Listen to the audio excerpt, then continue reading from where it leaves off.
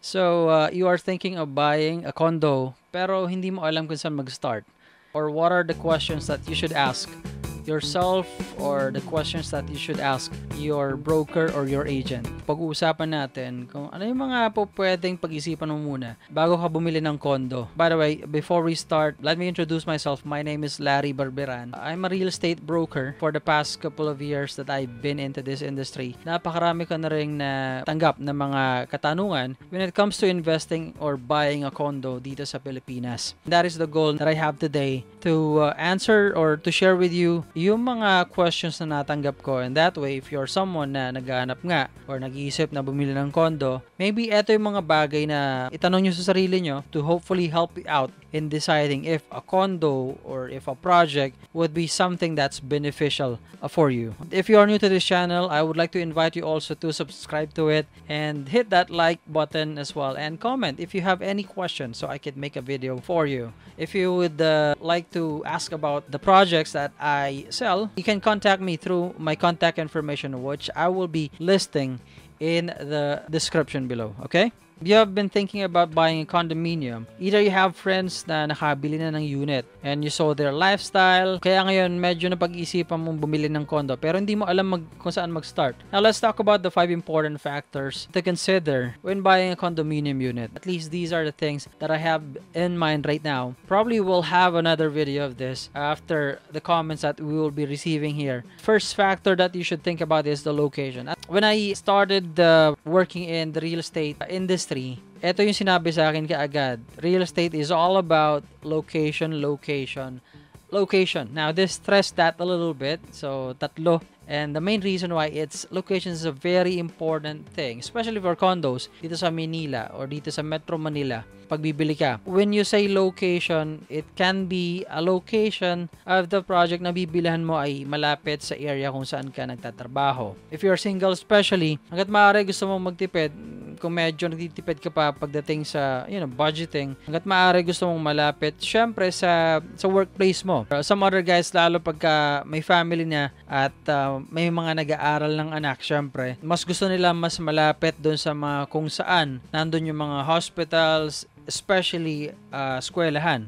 Kasi doon syempre they feel at ease, they feel relaxed pagka alam nila na mas malapit yung lugar kung saan nag-aaral yung mga anak nila sa kanilang tinutuluyang lugar or condominium. Some people, of course, they would like to be in the metro, in a place that's business district. Dito sa Pilipinas, of course, we know Makati, we know BGC, we know Taguig, of course, we know Quezon City. Ito yung mga places kung saan nandun ng komersyo, and some people are wanting to put their investments doon sa mga lugar na yon. And I said investments because some people buy condos doon para iparenta in the future or sometimes to flip. And when you buy a condo doon sa mga areas na yon, mas madaling i-flip at mas ma-i-flip mo or mas maibibenta mo yung condo unit mo at a higher price kasi mas mabilis ang appreciation ng mga condo unit sa mga ganong specific locations. So yun, again, location. So basically, when you think about location, think about why you would like to be in that place ng condo. So it really boils down to sino ka at ano yung kagustuhan mo. So second thing that you should think about, amenities. So maraming nagtatanong nito. Based from my own experience, isa to sa mga laging tinatanong ng mga condo buyers or mga kliyente natin. Like, what are the amenities? Well, nowadays, mga condominium projects naman, most of the condominium projects, laging meron yung swimming pool. Sometimes may basketball court, sometimes wala. For the big players, madalas meron. Gusto rin ng mga, lalong-lalo na sa panahon ngayon, health conscious na mga tao, so mga nakatira sa condo, gustong-gustong may gym. Meron pa rin mga ilang projects, pero kukunti na lang, na wala pang gym. I don't know why.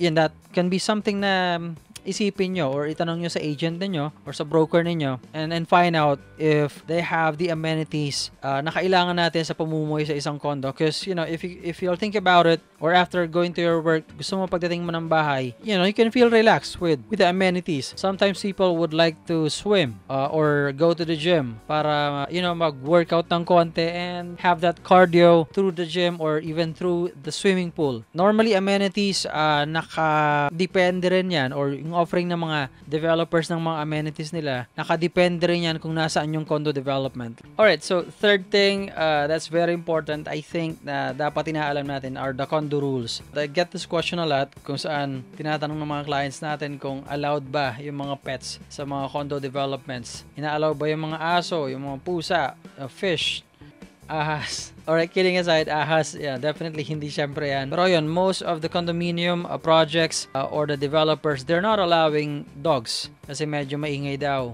Cats, sometimes they allow it. So when you're inquiring about the projects or when you're inquiring about the condo, it is very important na malaman nyo itong mga bagay na to. And you know, having pets is just one of the rules na ini-implement ang mga condominiums. Alright, fourth thing that you should think about pagka or bago bumili ng condo is of course the funds. When I say funds, of course yung bayad ng condo, okay? From the reservation until dun sa monthly payment natin, either that be a down payment or sa banko, that's something that you can do some computations with. As a question na pwede nyo itanong, which is most of the time nagiging part naman ng discussion or presentation ng isang agent is the payment term.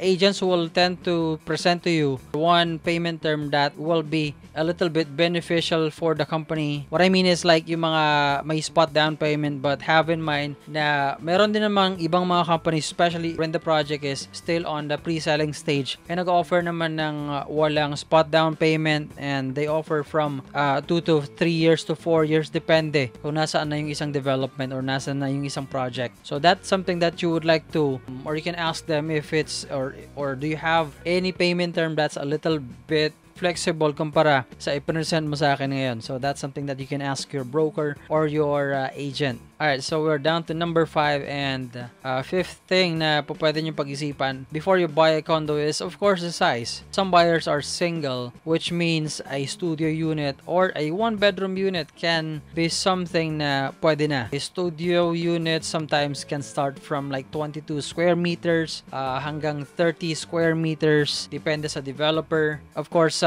condo living naman, alam naman natin na limited ang area, binabayaran bawat square meters, and that's why medyo may kamahalan. Pero ayun, before buying a condo, if you are, say for example, if you are thinking of marrying a woman ngayon or say next year, before you buy a 1-bedroom unit, you might want to think about going for a 2-bedroom unit instead. Kasi malay mo, baka after like 3 years meron na kayong baby, or after 5 years medyo palaki na yung baby nyo and kailangan nyo ng isang room. Like meron akong baby dito. So basically, before buying that condo unit, think about the size. If this size will be something na pwede na sa family mo. Because some condos, they offer like 1-bedroom to 3-bedroom. In BGC, for example, they offer at least 1-bedroom unit. So walang studio ron as far as I know.